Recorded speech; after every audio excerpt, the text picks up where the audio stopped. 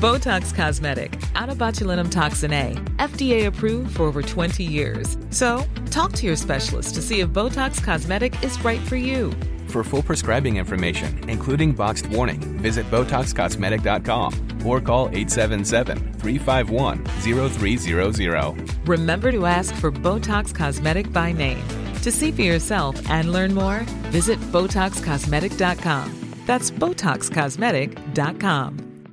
Quality sleep is essential for boosting energy, recovery, and well-being. So, take your sleep to the next level with Sleep Number. With a Sleep Number smart bed, you can individualize your comfort level and enjoy a better sleep night after night. J.D. Power ranks Sleep Number number 1 in customer satisfaction with mattresses purchased in-store. And now the Queen Sleep Number C4 smart bed is only $1,599, a saving of $300, only for a limited time. For J.D. Power 2023 award information, visit jdpower.com/awards. Only at Sleep Number stores or sleepnumber.com.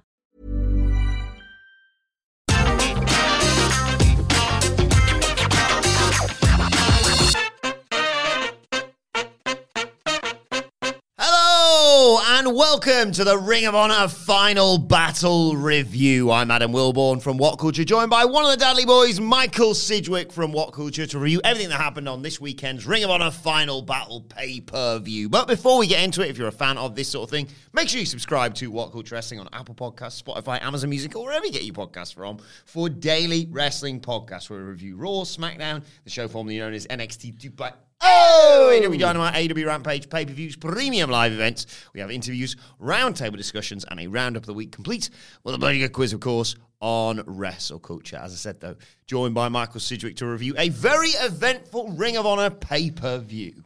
Yeah, the show was very, very good. Long, unreasonably so, factoring in that 0 hour.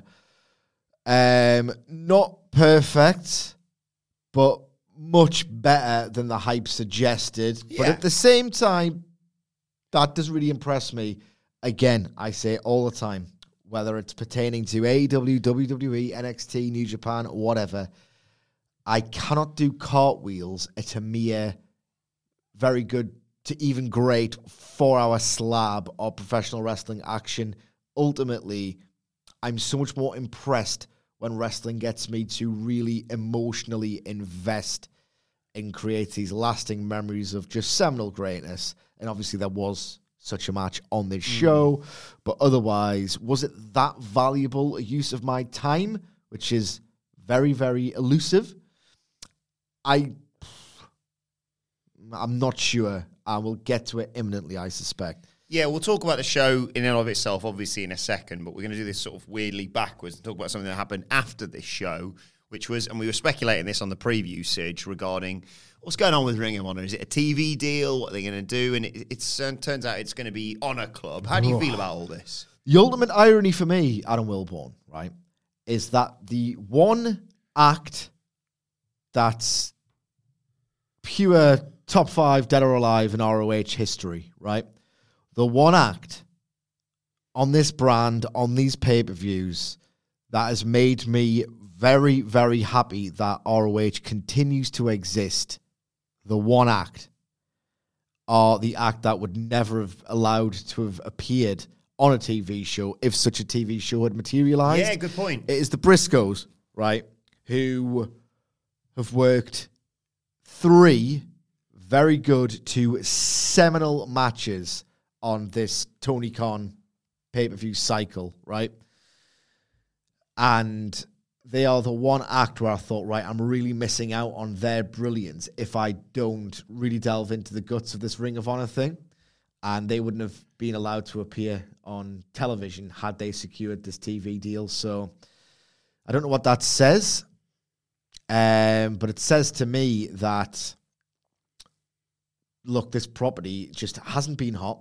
I know that recent conversations from certain people have indicated, well, I don't know what your problem is. There's lots of stars associated with this brand. Yes, but they could just as easily be associated more prominently with AEW, which is the more interesting show, which is the show that feels big, which is the show that people really talk about. And as I've said 1 million times, with the exception of the Briscoes, ROH doesn't give me anything stylistically, in terms of the booking patterns, in terms of the talent, the level of quality that I'm not already getting on a show that I have more personal investment in, that feels bigger, that feels more worthy of the conversation, because wrestling fandom isn't just sitting back and watching the shows anymore.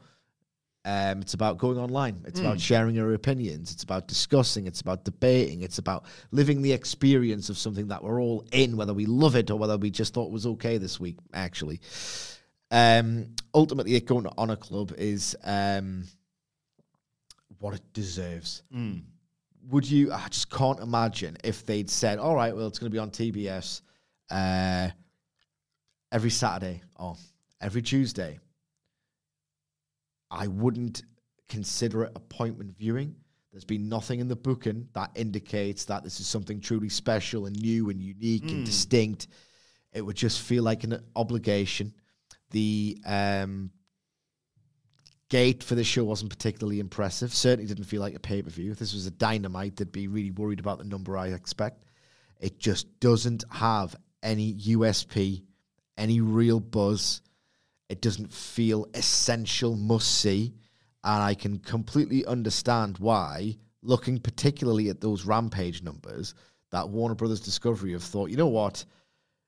We don't want something less impressive in terms of the data we've had so far on pay-per-views and gates and the online engagement levels and every other metric that you can associate with Ring of Honor. I can completely understand why it didn't get a television deal. It's a massive cell phone because about, 30% of AEW television this year, I haven't ran the data, but a lot of it, a not inconsiderable amount of TV time has been dedicated to ROH, trying to get the brand over to, as I've made the argument countless times, the detriment of the AEW brand, and particularly awarding Chris Jericho the world title for me felt like one last Hail Mary, like one last counterattack in the opposition box to say, right, okay, well, it worked for AEW, having Jericho's name value associated with it as the top star, as the flagship champion, and he summoned a lot of people to this emerging AEW property at the time. They tried to repeat the trick, and as I saw the results flood in through the show, I knew he was going to have to eat crow with this announcement and just kind of bury it in the press conference, knowing that he was just not going to get any hardball questions on it. It's an indictment. It's an indictment of the experiment, which I believe has failed. And look, don't get it twisted. This show was very, very good. Great at points. But it's just fundamentally inessential and nothing that people can do cartwheels over. I guess it's nice that it exists. In small pockets, I've thought certain things were exceptional. But again, the only thing that I could not get on AEW television that ROH has given to me is the Briscoes. Yeah, I was kind of torn with all this, like you say, because I didn't find out about the Honor Club stuff until after I'd watched this pay-per-view on Sunday evening. And I had such a really good time in watching this show. I was like, oh, it'll be interesting to see what this, what the announcement was, find out what it is. And then I'm weirdly sort of relieved because it means there's going to be little effort applied to it going forward a la Rampage. Yeah, exactly. Which is what I need, because I don't want them to be too focused on this. Yeah, I think that's exactly. And I don't know, then I started thinking, right, should they have just done the, we keep calling this, it's not going to be called this, but the sort of AEW network featuring Ring of Honor instead, because I think that's what we're all crying out for as well. Look, the WWE network was hardly proof of concept that people are into a wrestling exclusive streaming platform. Like, I'd love to see it, but the costs of setting such a thing up are exorbitant. And if the WWE network failed, and sadly for me, it did, I don't think an AEW one is going to do any better, probably significantly worse, and those startup costs were extravagant. The worrying thing is, for me, before I make one more point on the ROH or the state of it generally, is that the fact that he's put it on Honor Club and not YouTube means that he doesn't want to give it away for free, with the idea being the second he gives something away for free, right? And this is honestly one of the reasons why the network failed, because it didn't really feel premium when they desperately tried to get more and more subscribers. Completely anti-premium content model. So the fact that he wants you to pay for it on Honor Club and not give it away for free is that he doesn't want to break that dam and have a network turn around to him and say, well, why would I ever pay for this when you've willingly broadcasted for free? Which makes me think that Tony Khan, deep down, hasn't given up yet and he's still fighting for this title. And I'm thinking, mate, Man United have already won it. Breaks my heart as someone who grew up on the Entertainers to use that analogy, but Man United have already won this title. Newcastle have got no chance. Kevin Keegan's looking very deluded at this point. And yeah, it's just not worked. Failed experiment.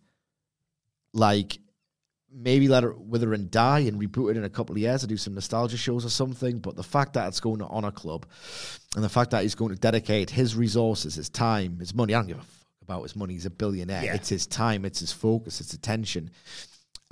Going on something that ultimately is a complete and utter inessential non-starter, as good as it can be in and of itself, is worrying to me because we know what he's like.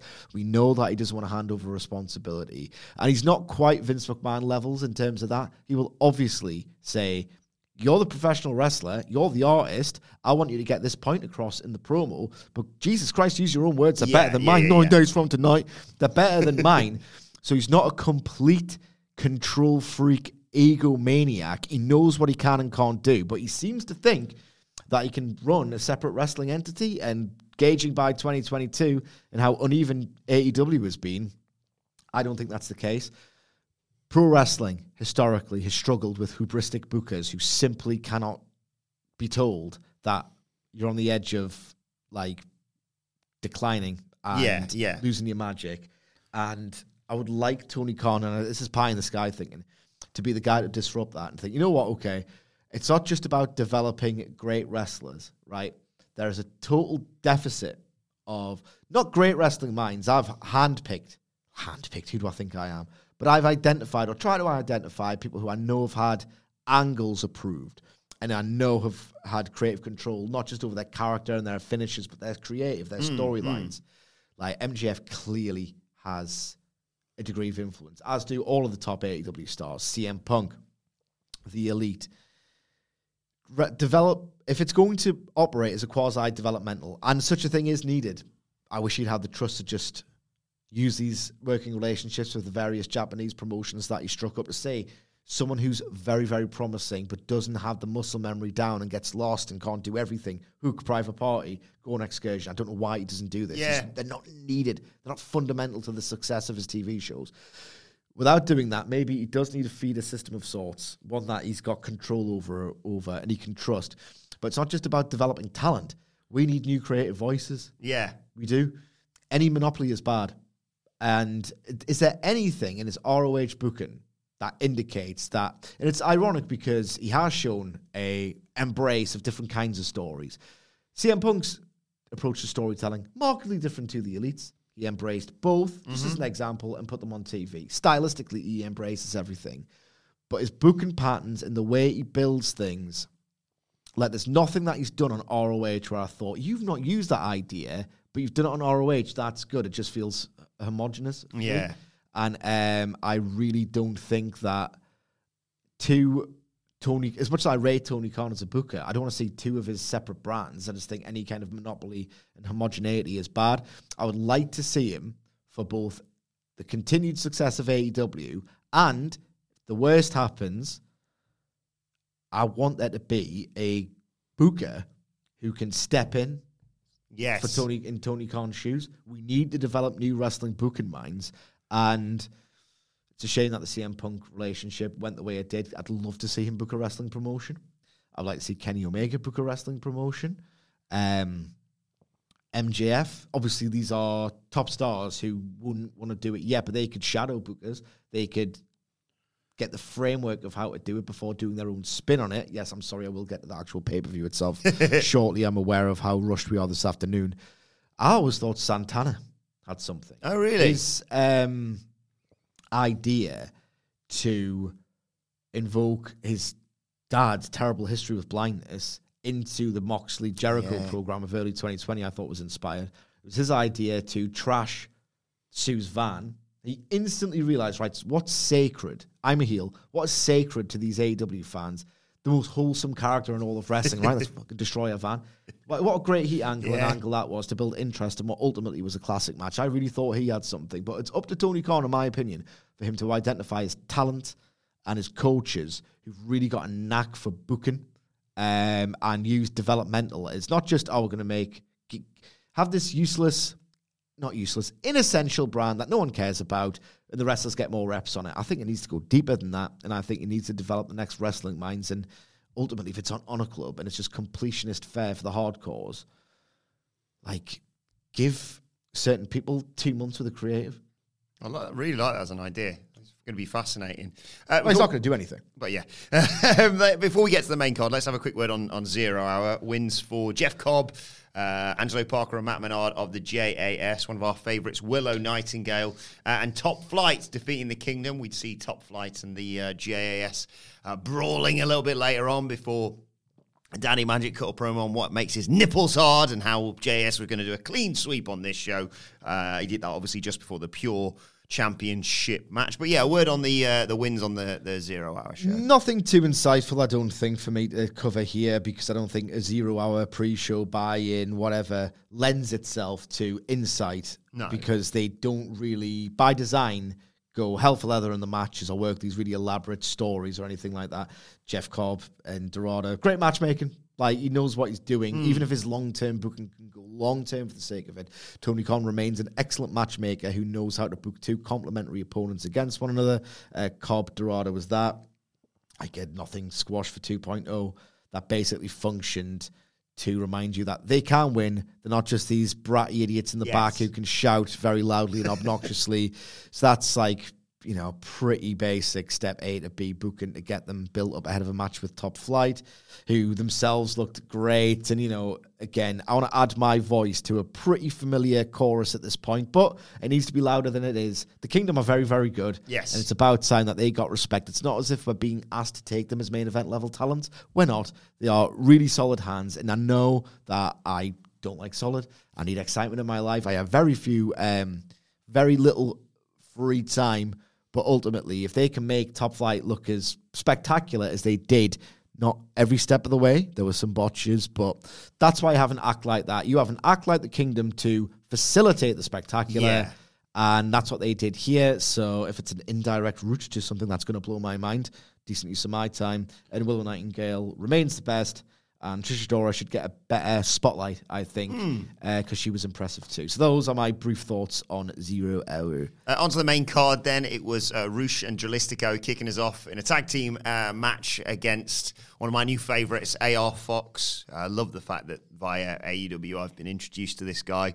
And someone we've always thought had a lot more talent than he was allowed to showcase in the likes of NXT, Blake Christian.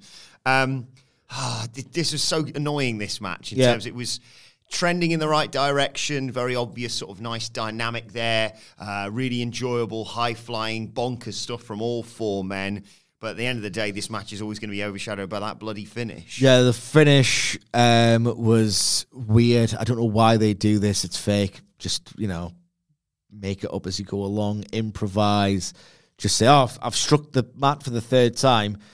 Have the referee, through the earpiece, like signal to the timekeeper, no, it's on me, it's on me, point, it's on me, my fault, match continues. So that's weird. And they, you know, there's 4 pros in there. They should be able to assemble a finishing sequence within 2 minutes. So you're not eating too much of the duration. AR Fox looked great here. Yeah. Rush looked bang up for it. Like, his stuff looked like it hurt even more so than usual, so that was very pleasing for a sicko. But I thought this match kind of fell apart before that finish. Like, I think Blake Christian's got a lot of talent, but I don't know if he was overawed, out of practice, hadn't worked a room this big in quite some time. But, like, getting in the referee's way, like, it just, like, for that dive to the outside near the finish, it just looked like there was a lack of composure between all 4 towards that finish, and it just simply fell apart, which is a shame because it was trending in a very thrilling direction, as you say. Yeah, love AR Fox, and Rush was just in his element here, wasn't he? Yeah. Having a great time. And obviously now they've been suspended because of the backstage fight. I say that with, you can't see it, but quote, a lot. This is not Final Brawl tool or anything like that. Jesus Christ, man. It's a gimmick. It's not what happened at All Out. They broke the dam with beating up the referee and thought, that gets heat. Yeah, because you kept that concept sacred for 3 years. That's why it gets the heat. Have some goddamn restraint, please. Oh, interesting. Nice way to segue into the ROH Women's World Title match. Mercedes Martinez, champ, obviously being challenged by the person who wrote the book on attacking referees, by the looks of things, Athena. Now, I love Athena, and I'm happy she won this match. And, I thought it was the right decision. A big googly eye in the middle for it. It's always going to make me laugh, I've got to be honest. She looked like, right, when you are a parent of 2 young kids and you can do crafts, hopefully like in a museum on one of the floors. All right, there's a crafting area if the kids don't want to, look at things for too long. And they have these various decorations. They have these, those little straw things. Yeah. And there's glue and there's paper. And kids love all this. And so you bought an hour. It's great. Oh, there's some glitter and there's some googly eyes. And right, okay, that's like piping. The piping and stuff. And she looked like she'd been crafted on. It was not a good look. No. It just really distracted me early on. But yeah, you can tell the room were desperate for Athena to become the world champion. And that's exactly what she did. Yeah, I thought the match was pretty good. Physical, committed, laid their stuff in. It was gripping on that level. But again, the booking was just, they telegraphed the life out of this to the detriment of the drama, to the finish, and to the reception that Mercedes Martinez got, because it was all built on Athena, and the fans gravitated towards this disruptive badass who works really stiff. It's complete fodder to make people fall in love with a professional wrestler. Mercedes Martinez did not exist in the build. The fans have been allowed to get high on the idea of Athena just kicking ass. Every wrestling fan likes someone who looks like the kick ass. Because Mercedes Martinez was ultimately there to eat the pin after 10 minutes or so, and the fans didn't take it seriously, and she hadn't been spotlighted or built well as the champion, no less, during the build. She got booed because she's not as cool as the person they've been asked to receive as the new cool ass kicker of the ROH women's division. So yeah, I think this could have been, they booked a very good character, but ultimately based on this reception, a quite pitiful story. But they worked really hard, and finish was great. The finish was great, and as a sicko, I got a lot out of this. Head over to Hulu this March, where our new shows and movies will keep you streaming all month long. Catch the award-winning movie Poor Things, starring Emma Stone, Mark Ruffalo, and Willem Dafoe. Check out the new documentary, Freaknik, The Wildest Party Never Told, about the iconic Atlanta Street Party. And don't miss FX's Shogun, a reimagining of the epic tale, starring Anna Sawai. So, what are you waiting for? Go stream something new on Hulu. Hey everyone, I've been on the go recently. Phoenix, Kansas City, Chicago. If you're like me and have a home but aren't always at home, you have an Airbnb. Hosting your home or a spare room is a very practical side hustle. If you live in a big game town, you can Airbnb your place for fans to stay in. Your home might be worth more than you think. Find out how much at airbnb.com/host. Before we go any further, though, this podcast is brought to you by Rocket Money. Do you ever feel like money is just flying out of your account and you've got no idea where it's going? Well, it's all those subscriptions. I mean, think about it. Between streaming services, fitness apps, delivery services, it is endless. I'm guilty of this, so I used Rocket Money to help me find out what subscriptions I'm actually spending money on, and it was more shocking than a wrestling betrayal. You see, Rocket Money is a personal finance app that finds and cancels your unwanted subscriptions, monitors your spending, and helps lower your bills. Rocket Money has over 5 million users and has helped save its members an average of $720 a year, with over $500 million in cancelled subscriptions.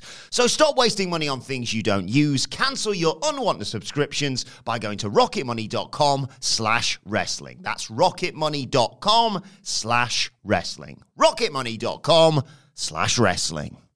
Right, despite the fact I'm an idiot and I don't know anything about Shane Taylor, I really quite enjoyed the Swerve in Our Glory. It's funny, I got an idea of what he was like through his... What is it? Through his performance in the match itself. Oh, yeah, that's it, yeah. And his ability to tell a story. And the exposition we heard on Rampage, on Dynamite. Yeah, they literally said it as he walked on camera. I will say, I had no idea about, and I heard quite a few people saying, don't know who this JD Griffey guy is. And then they went, here he is. He's got an MMA background. He works in MMA style. And I went, cool, got it. And then like when he had Swerve in a triangle choke, for example, I was like, well, yeah, he looks the part. And he's executed that. Got it. At the end of the day, this was always going to be, for the most part, aside from the Swerve and Our Glory stuff we'll talk about in a second, about Keith Lee and Shane Taylor. And for all the people going, well, you know, I don't know who Shane Taylor is, so no one's going to care about this match. You tell the crowd that. When Shane Taylor came in, Keith Lee's in there, and then Swerve goes, no, I'll take it from here. The reaction of like, no, don't take that away from us, speaks volumes. Freakish, and not to disregard JD. I really liked what I saw from JD Griffey and Swerve. You know, you don't need me to tell you how much we love her Swerve here at What Culture.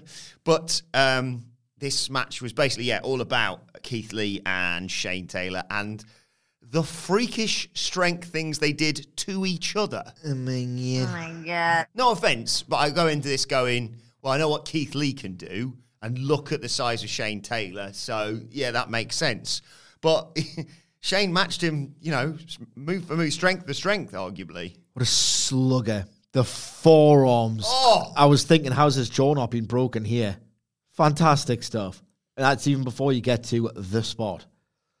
The spot being, if you haven't watched Final Battle, this is one of 3 matches I'd tell you to go out of your way to see. Maybe there was one better, but don't go out of your way to see it because you've seen it done better earlier this year. This is completely different. This really nicely told the story of Keith Lee is going to destroy Swerve Strickland, and it shall be glorious when it happens. But at the same time, he's such a nice guy that's going to take something really, really transgressive to get that reaction out of him. Swerve Strickland tried his hardest here by walking out of the match, as we called. And not fist bumping him at the start. Yeah. And they've really done a nice little job of telling you, right, okay, Keith Lee's well within his rights to tear this guy's head off now. And what a nice fella, because everyone would have done it 3 months ago. Yes. Just nice, gradual babyface work. And again, it just serves to like build that drama and make it more meaningful and impactful when it happens. At one point, Shane Taylor, who is absolutely massive, tries to do a crossbody off the top or second rope to Keith Lee, who somehow catches him. Stops him dead. It's unbelievable. I watched this show across 2 very bleary-eyed early mornings. This woke me up. Yeah. This woke me up big time. It was unbelievable. His forearm shots to Keith Lee were great. Keith Lee can slap chests like nobody else. The Griffey played his part very well. Swerve, again, was tremendous in this match. Like, there was a miscommunication spot that completely took me by surprise. And the finish, even I'm not just biased because we called it, was really good storytelling. And this was just completely distinctive and jaw-dropping. And a great story match at the same time. I thought this had a lot of things to accomplish, and it nailed every single one of them. Yeah, I was going to say, we went into it with a lot of apprehensions. I was sat here going, can they coexist? Clearly not. They've already sort of broken up, but I thought they played with that dynamic really well from the moment, like I say, they walked out.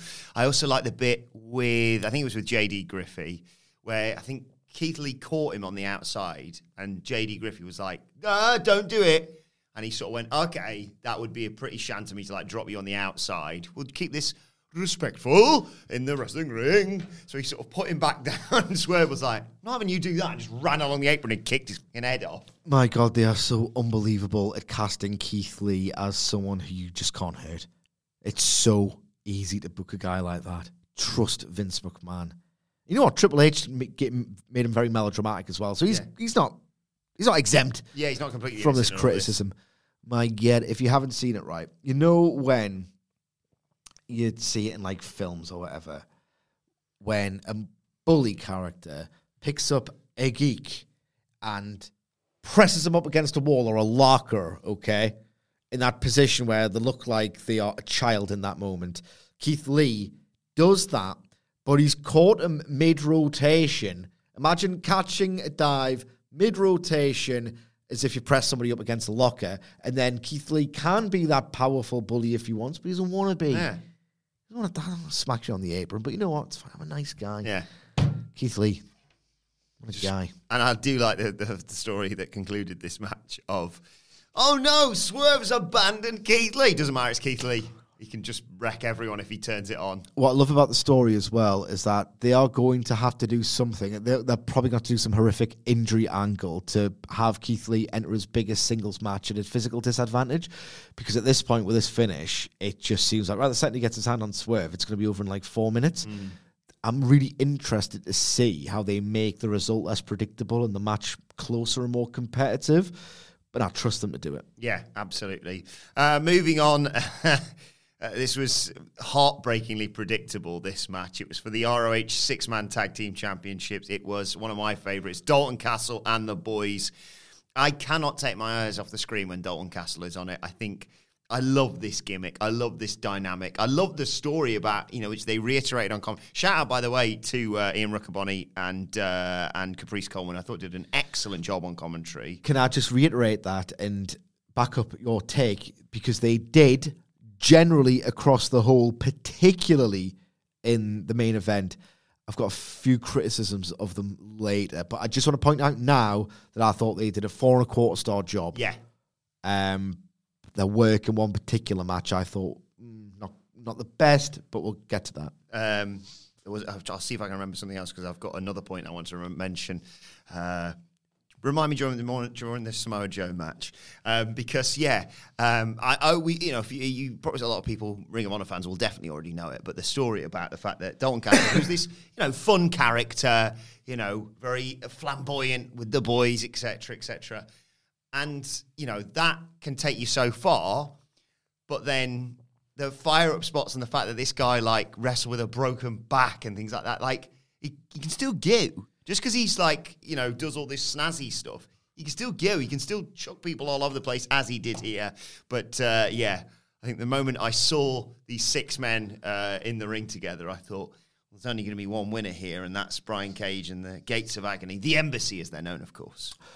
I wish this didn't go as long as it did. I think they could have told this story in a much tighter, shorter way, because there were certain elements where I thought, you're not getting this. You're doing action and sequences and elongating the runtime just for the sake of it.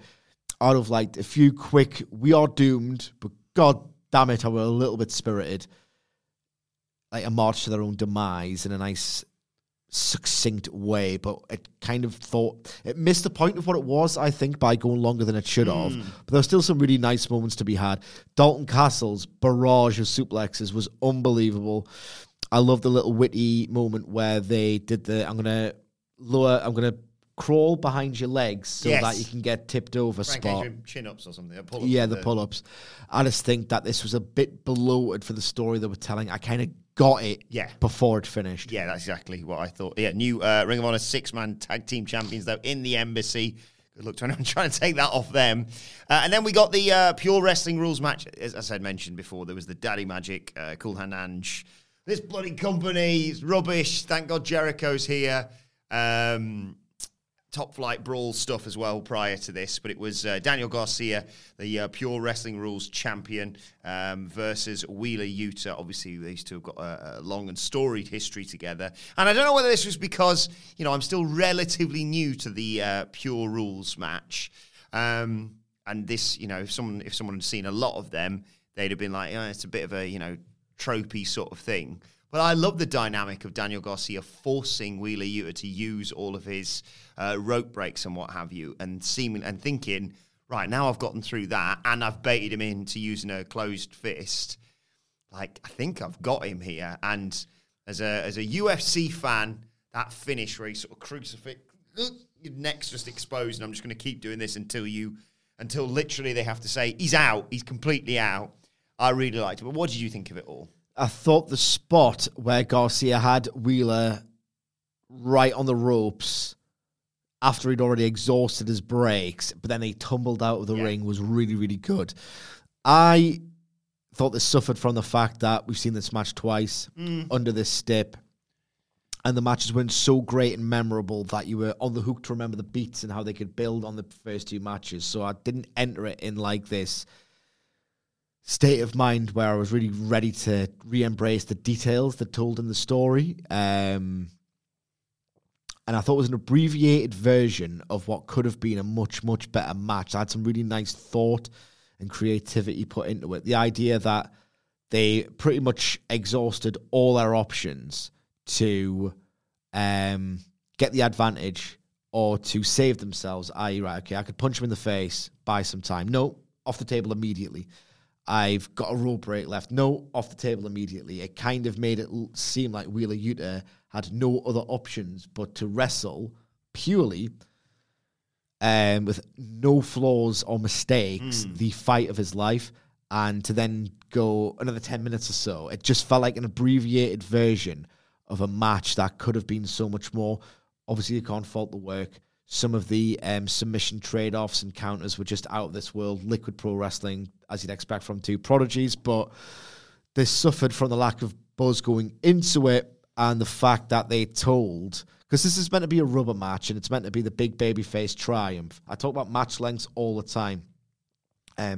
Certain matches go long, unreasonably long, for no goddamn reason, and I just get so bored. This is one of the few matches where I'm thinking this has to go a little bit longer to tell the true scope of the story you're trying to tell. Otherwise, it didn't register. And I thought that they've had better and they will continue to do better. And this was just good when I'm expecting great from these boys. But yeah, I thought Daniel Garcia in particular played his part brilliantly in this. And the right result, obviously, with Wheeler Yuta eventually emerging as pure champion. Right. I'm not really going to say much here because I feel like you've probably got quite a lot to say about this. Third match in the trilogy, FTR, Briscoes, ROH World Tag Team Championships, and a brutal double dog collar match. How brutal, you ask? Well, if you haven't seen it, pause this podcast right now and go and watch it because I don't want to spoil anything. Yeah. This is a must-watch. This is literally the second best tag team match of the weekend after the New Day. Oh, shut up, man, you tit. Pretty deadly. I did quite enjoy that NXT deadline review coming a little bit later on today. But literally, this reminded us why these 2 guys are the second and third best tag teams in the world. And I mean, folks, where's the lie? I too prefer the Young Bucks, but let's... No, right. What I was going to say, to actually feed into here is, how brutal was this match if I haven't seen it, Adam? Well, there's 4 guys in the match, and 5 guys got juice. Yeah. Absolutely awesome, right? I think everyone on the face of the planet has this match at 5 stars. Yeah. I had it at 4 and 3, so I'm going to get some little quibbles out of the way before I put it over to the hilt. I think elsewhere, Coleman and Riccaboni did a very good job. If there's one flaw to that act, right, it's that I don't think Riccaboni has got the seniority to do this kind of match justice. I think that's fair. I think they should have got Jim Ross for this. Like, and you know, all you have to do, wherever you get your podcasts from, is check out the Rampage review for a grade A Sidgwick burial of Jim Ross. He bloody deserved it. At his best, he's still inimitable in getting this kind of match and its emotional heft over. There are certain points where Riccaboni and Coleman are trying to sell the gravitas. They're trying to sell the sheer weight, the anxiety, the horror of what these men were legitimately doing to one another. And I thought it came across as corny at times for me. And they were doing their best. It's hard to sustain something like that as well for 20-odd minutes. Yeah, absolutely. I just think that it was a bit overwrought and corny in the commentary, and I felt like they were acting. Do you want a bit of this? Does he have no conscience? Does he have no heart? Do you have no soul, you son of a bitch? That's why Jim Ross was the best. Yeah. That's why he still gets these dates to work commentary. This is why the guy has been thrashed and way past his best since at least 2017. That's why, sorry to jump in, that's why a friend of mine who I didn't even know likes wrestling said to me, oh, I saw this AEW, this is a couple of years, I saw this AEW thing. What's that? Is that like a WWE thing or what? Because I know Chris Jericho's in it and Jim Ross does commentary. Like his second name out of his mouth. One of my best mates of the whole wide world, Craig Thompson, right? Toxic banter, but sweetheart, very funny guy, very close friend of mine. Lapsed Attitude Era fan. Jim Ross was like a meme amongst us. Like, he's still a meme now, but we like, whenever we talk as mates and catch up, Jim Ross somehow always creeps into the banter. You son of a bitch. Because he was the anchor to the complete rampant immorality of the Attitude Era, and he made it feel like a organization on the up and up, and he was the guy who took it seriously, and he was just iconic, so impassioned, so authoritative. When Tomta, who, as far like every now and then, when I was like, when we were each back home for uni in the summer or whatever, we would watch something like SummerSlam 2006. Even though I was still watching it, he just gave up watching it weekly in the Attitude Era, right? He'd always be up for like a night. Yeah. Like, let's have some beers in and watch the wrestling. We'll watch WrestleMania 21 together. That was amazing. SummerSlam 2006, not quite as good, but still just fun to watch with the mate. He's the ultimate epitome of he was the ultimate test consumer for AEW. Yeah. Someone who's inclined to watch wrestling. WWE hasn't held his interest. He is receptive to it if it got good again.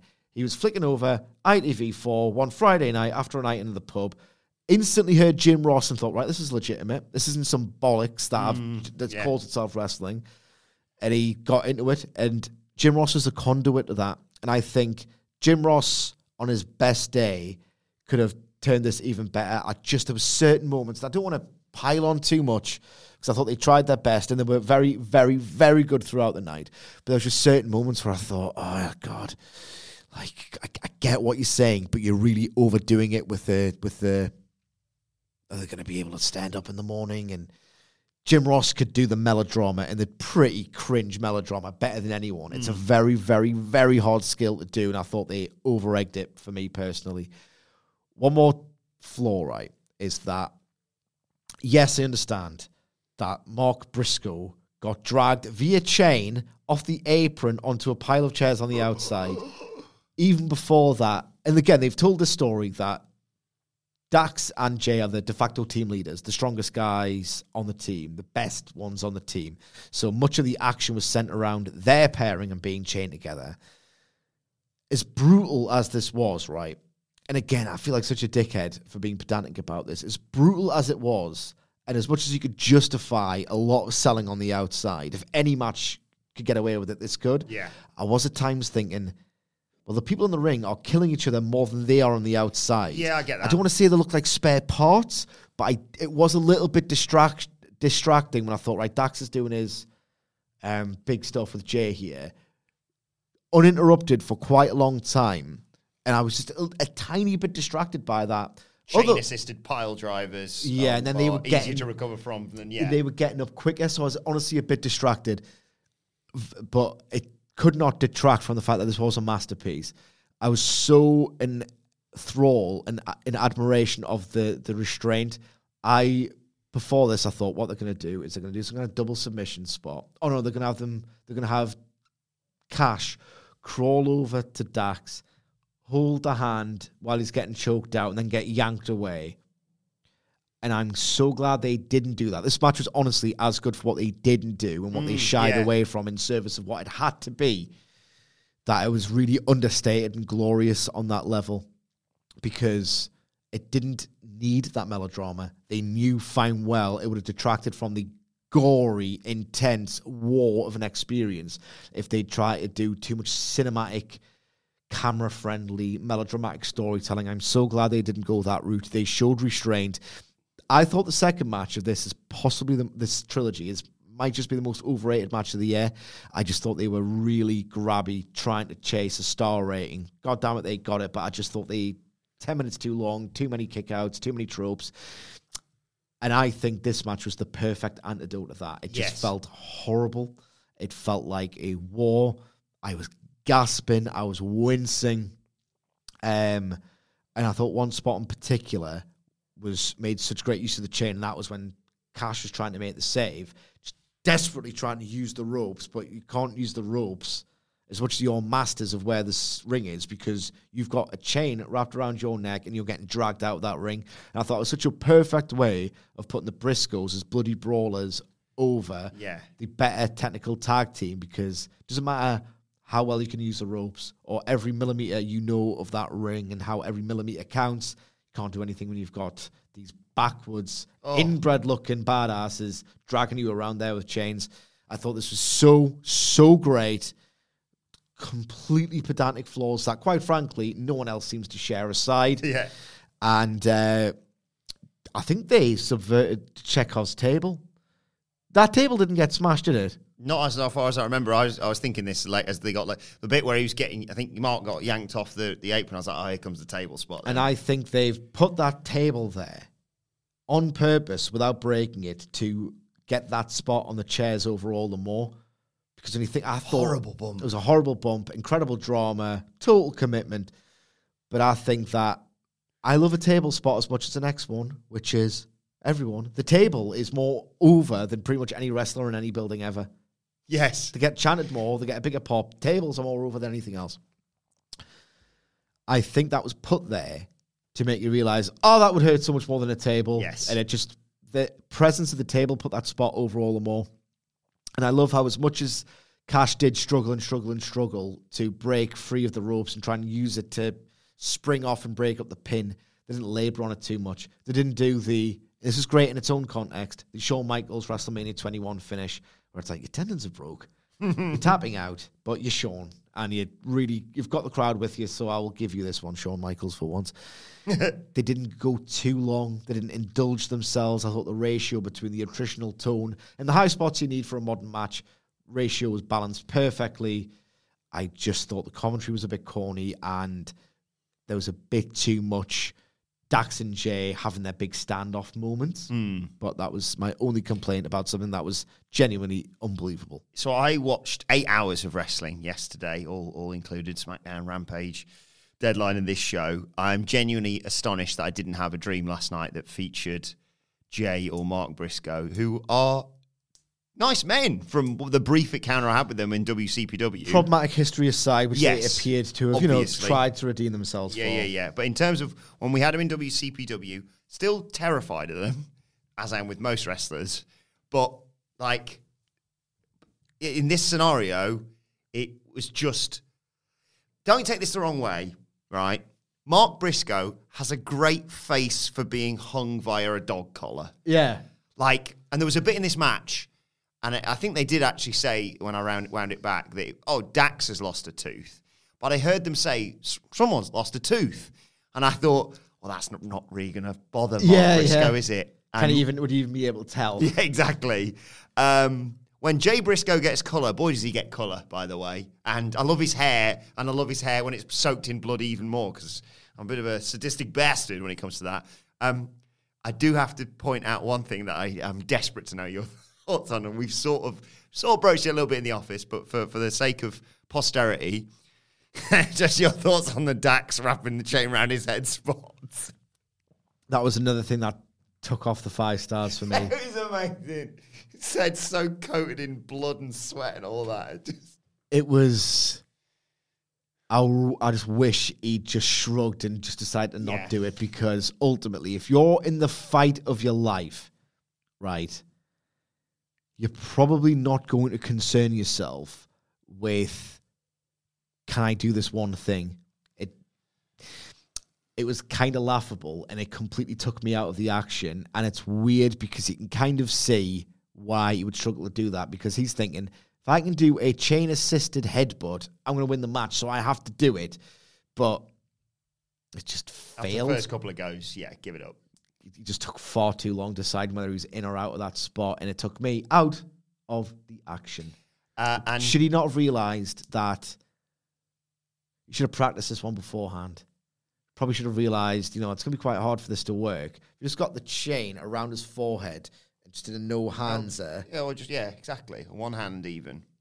I just think Not that... to tell him, obviously, what to do, because it was an insane match. I also like the fact that, obviously, Briscoe's win. I'm not sure if we mentioned that, but Briscoe's win. ROH Tag Team Champions, FTR's downward spiral may look set to continue. And How cheeky in a match where, like you say, these guys have lost buckets of blood, have taken years off their wrestling career, potentially taken some horrific bumps. And what's one of my main takeaways from this match? Well, blade job from that ref. The blade job from the ref, yes. Mike Posey, is it? Yeah, I think so. I think that's his name. I'll double check that in a second so I don't... Was he the one who came in? Is it not Hebner's kid who did the blade job? Why do I think it's Hebner's kid? I don't know my referees, I'm sorry. Yeah, it was Mike Posey, because I've seen the image of him today and the NXT referee who took a worse bump, actually, in the Isle of Dawn match. More on that in the deadline. Two types of wrestling, isn't there? Yep. There's good wrestling and there's bad wrestling. But in all that, right, all the mad bollocks, what's one of my main takeaways? Those bloody ass boys sliding in after all this to stick their boots in FTR. White vest, very nice touch that. And yes, obviously the Briscoes come down and there's a lovely moment with FTR and the bit with Dax cutting a promo just out cold, but well, not out cold, but laid out with just a mic next to his mouth, so he's cutting a promo like that. But credit to the Gun Club. I'm interested in seeing FTR versus Gun Club. This is that rare thing of they're building it and building it and building it and building it. It's like, for this match, I'm thinking, it's when they get their asses kicked, it's going to be great. But because they're in parallel telling the story of FTR might be done, actually, have they spent so long building this because they want the Gun Club to be the ones that really get over by beating FTR on the way out? Or does FTR beating the Gun Club act as their redemption and give them the shot at Revolution? I'm interested. I think that result is very interesting. But yeah, a jaw-dropping, unforgettable match this. I felt a bit sorry for Samoa Joe and Juice Robinson because you already said on the preview, of course, they were going to have a job top in the match with Darby Allin for the TNT title, and then they had to follow this. Yeah, look, I thought this was pretty slow, pretty boring. The nicest thing I can possibly say about it is that it kind of didn't fail the live crowd or, in fact, the viewing experience, because watching Joe be Joe again is fun. People are back into it, and it got a reaction, and it didn't go too long. I'll never do a cartwheel over this match as long as I live. But if you're there in the live crowd, this didn't kill the show.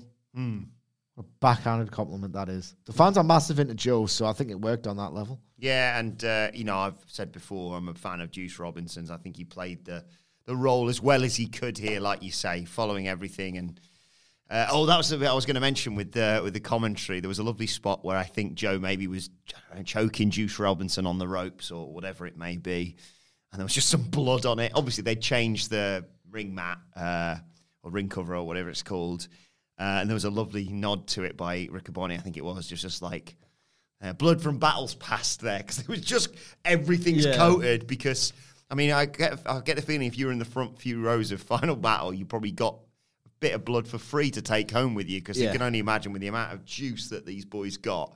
The moment they hit and flicked their heads back, it was going everywhere, but there was a lovely touch with that. But yeah, it was a retention for Samoa Joe of the ROH World TV Championship. And then it was time for the main event. Chris Jericho, lovely nod to this, by the way, when they were doing the 20 count, obviously, in Ring of Honor. 1, 2, 3, 4, 5, 6, 7. Ocho from the crowd. Yeah. Lovely that. And on the swings as well. And on the swings, yes, of course.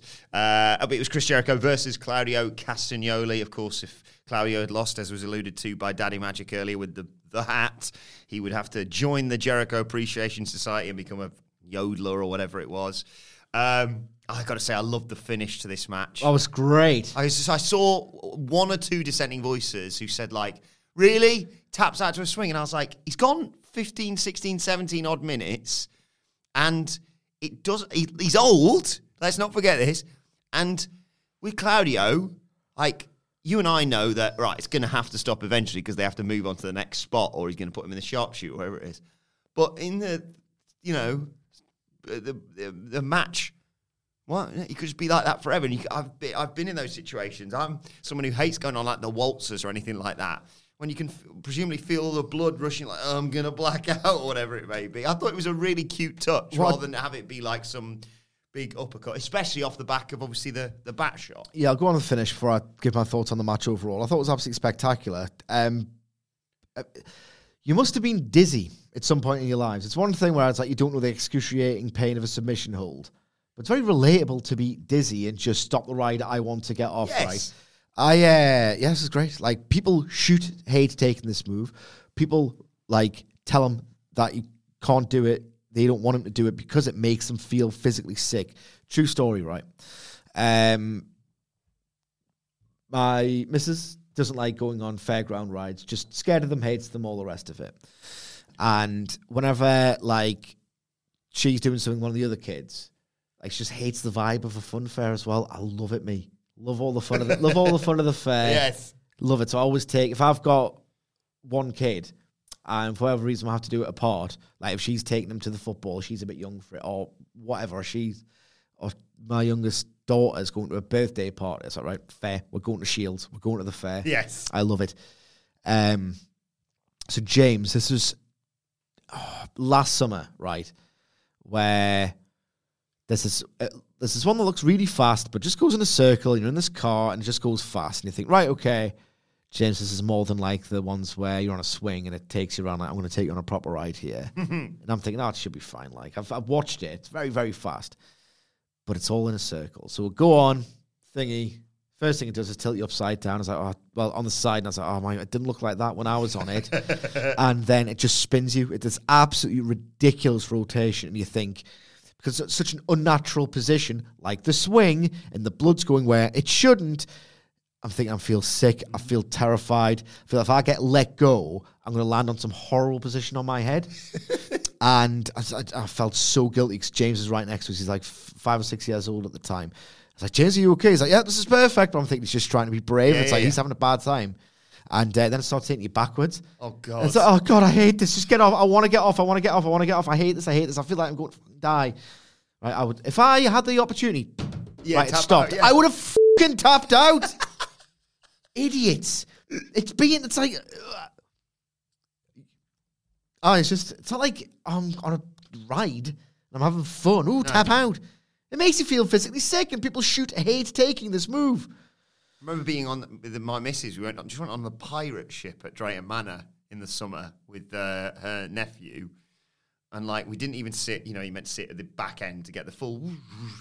Sat near the middle, and Henry was a bit like, and she was like, "I want to get off. I can't handle this. I don't want it. It's already, and this is just barely starting." Like you say, it's a very relatable thing. It's a very relatable thing. All I'm going to say, Wilborn, is that if you don't understand why this was a sickening thing that Jericho just needed to get out of, right? Go and touch grass, literally, and go to a fair. Yes.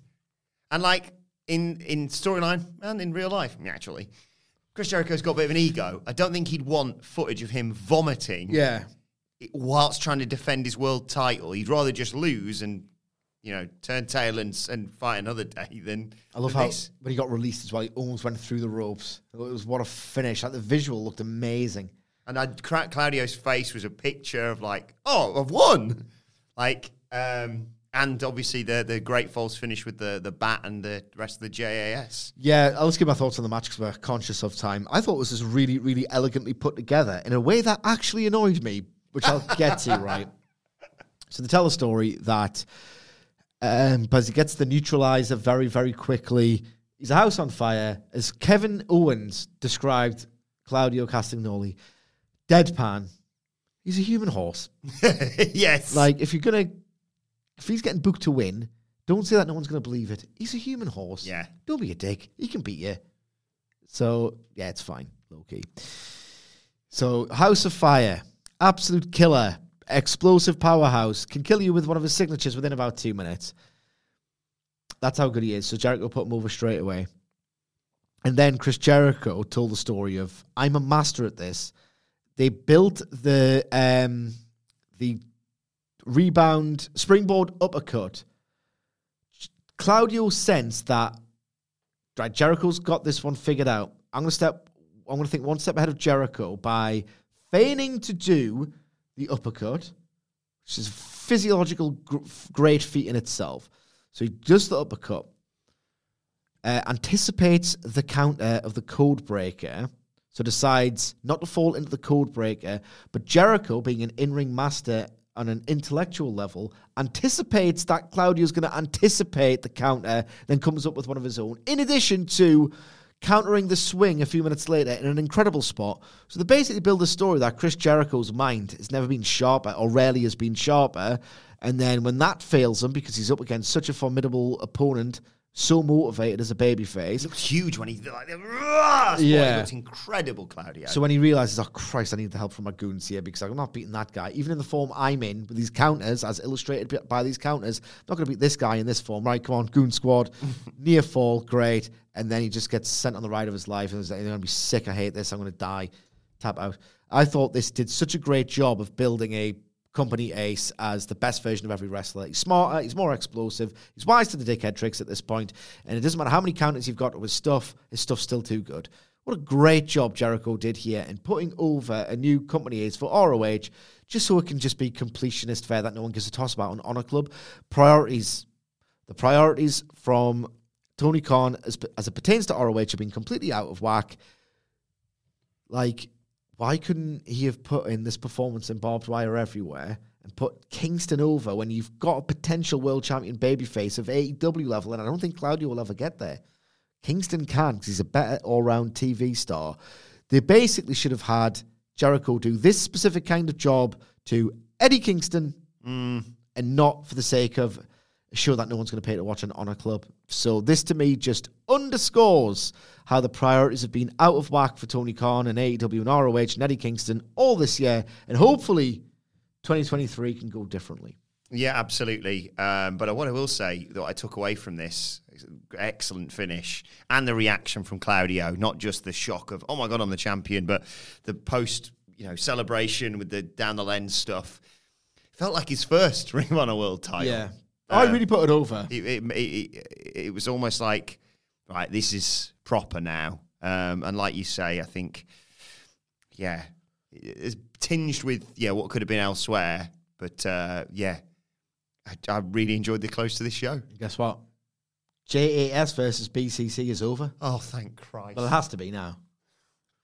Well, we'll discuss more of this on the Dynamite preview later on this week, but let us know your thoughts on Ring of Honor Final Battle on Twitter at WhatCultureWWE. Actually, you can follow both of us. You can follow Michael Sidgwick at M. Sidgwick. Follow me at Adam Wilborn. Follow us all at WhatCultureWWE. As I said, make sure you subscribe to What Culture Wrestling, wherever you get your podcast from, for daily wrestling podcasts. Bumper day today.